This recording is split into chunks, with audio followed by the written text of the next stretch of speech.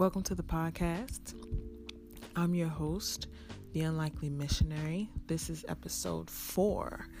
I hope that you're doing okay today. I hope that this finds you well. Today we're going to be talking about the fact that life kind of sucks. In the church, that's like a bad thing to say nowadays, especially because they preach the gospel of prosperity, but we're going to unpack that a little bit, so stay tuned and I hope you enjoy.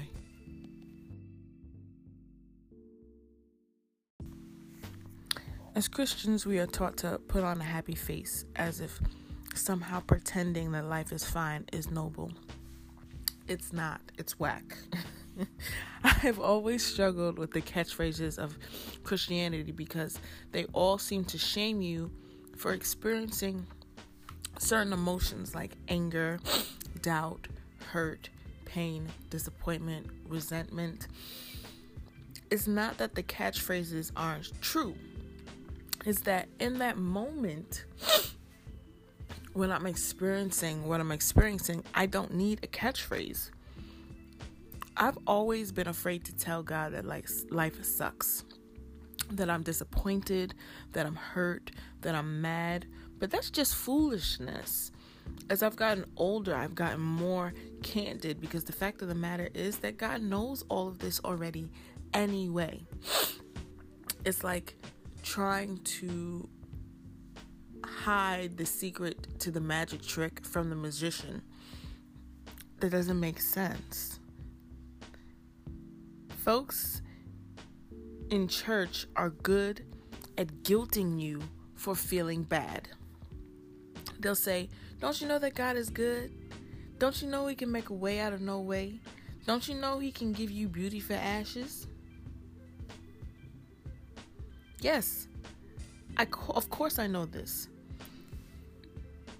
But there have been many a time when my innermost thoughts scream, I know, but I literally have $2. I have no food in the fridge and I'm hungry, and this has to make me to my next paycheck. Like, this literally sucks. I often find comfort, though, in the Garden of Gethsemane. You can read that story in Matthew 26:36 to 56. 20 verses, but well worth the read. Jesus is on the eve of his death when he's in the garden. So the enormity of what he has to do and the price he has to pay, how much he will endure, that weight is on him. And he basically said to God, very liberal paraphrasing, by the way, God, this sucks. Do I have to do it? It gives me comfort because of how candid Jesus was and because God allowed him to be. In those moments, Jesus was allowed to feel and express every emotion freely without rebuke, shame, or chastisement. It was a judgment-free zone. It has emboldened me to go to God and say, this sucks. I scream, I cry, I ask him why. I tell him I'm disappointed and disillusioned and questioning. And you know what he tells me? He tells me, I know. I see what's going on. Let's work on it together. I've been waiting for you to come to me, to tell me. We can work it out. As a side note, as an addendum to this I just want to put it out there that God is not a genie, okay? We don't get to rub him and he pops out and he grants us our wishes. That's not what happens, okay? Also, God doesn't insert himself into all of our struggles and magically fix them. That's not what happens, okay? God is a God of choice. He has given us the ability to make our own choices, and one of those choices has to be, if we want God to fix our mess, to invite him into our lives and into our situations so that he can fix them. Okay? He doesn't just magically make everything okay. And I think that that's the problem, at least in American Christianity.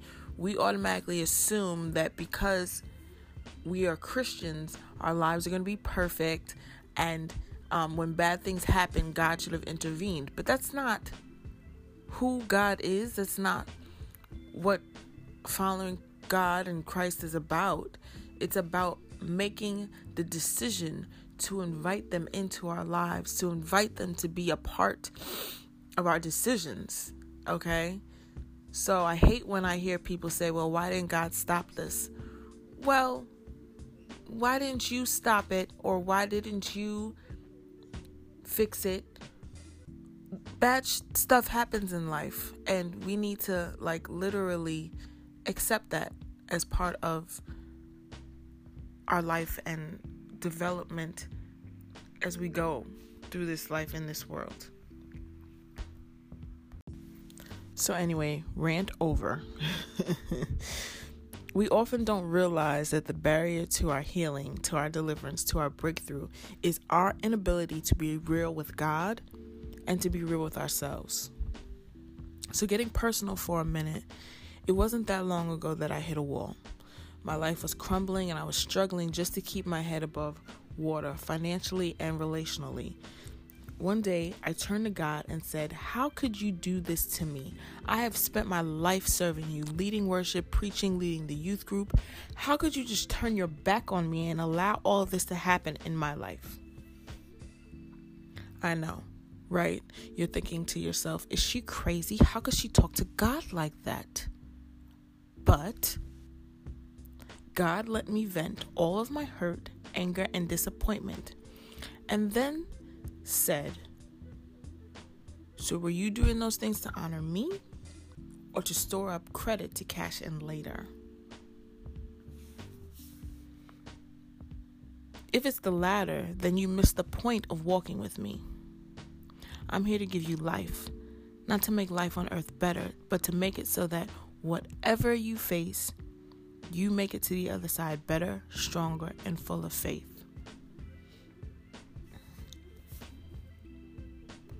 Now, I was taken aback by this response, but notice that it wasn't accusatory. It wasn't saying, how dare you come in my face with all of this mess? He literally just said to me, I know you're hurt. I know you're angry. I know that you didn't see your life being like this. But were you doing all the things you were doing for me? Or were you doing it so that you would have some credit to cash in when life got hard? Like a get out of jail free card.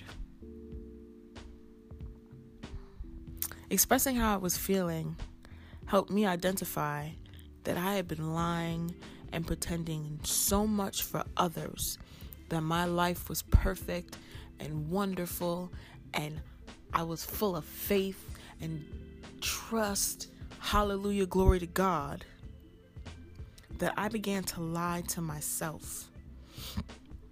God allowing me to feel and think through each emotion allowed me a clarity I hadn't had in years.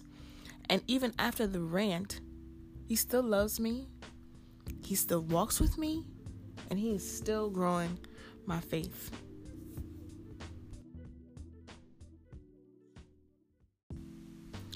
Life still sucks at times, and it has its rough moments. That hasn't changed and it never will. From the beginning of time, when Adam ate the fruit that God told him not to eat, life has had its rough moments, okay? But my mindset, my outlook has changed, and now I just don't pretend anymore. No matter what you have experienced, give it to God. Be real. Because you're lying to someone who already knows the truth. Celebrate the wins, mourn the losses, But don't let the BS of facades cloud your mind. God will still love you. And best of all, He will walk through it with you. So I just encourage you today to stop saying, why is my life not perfect because I'm a follower of Christ? Because the truth is, Jesus' life wasn't perfect. He was perfect, but his life on earth wasn't perfect. He had no house, he had no money, and he was born to die for people who hung him on a cross. And so our life was never meant to be perfect. Sorry to burst some bubbles here. There would be moments that life sucks because unfortunately we live in a world full of other people who don't believe as you believe or as I believe and do bad stuff, and we may inadvertently get touched by the bad deeds of others or the stupid decisions we make ourselves. So life isn't going to be perfect, but we serve a perfect God who just wants the opportunity to be invited into your crazy, to help you get through it so that your life can be rewarding and full of purpose. So don't lose hope. Life isn't perfect, but it can still be wonderful and full of joy and peace and patience and happiness. But you can't do it if you're lying to God about the fact that life sucks.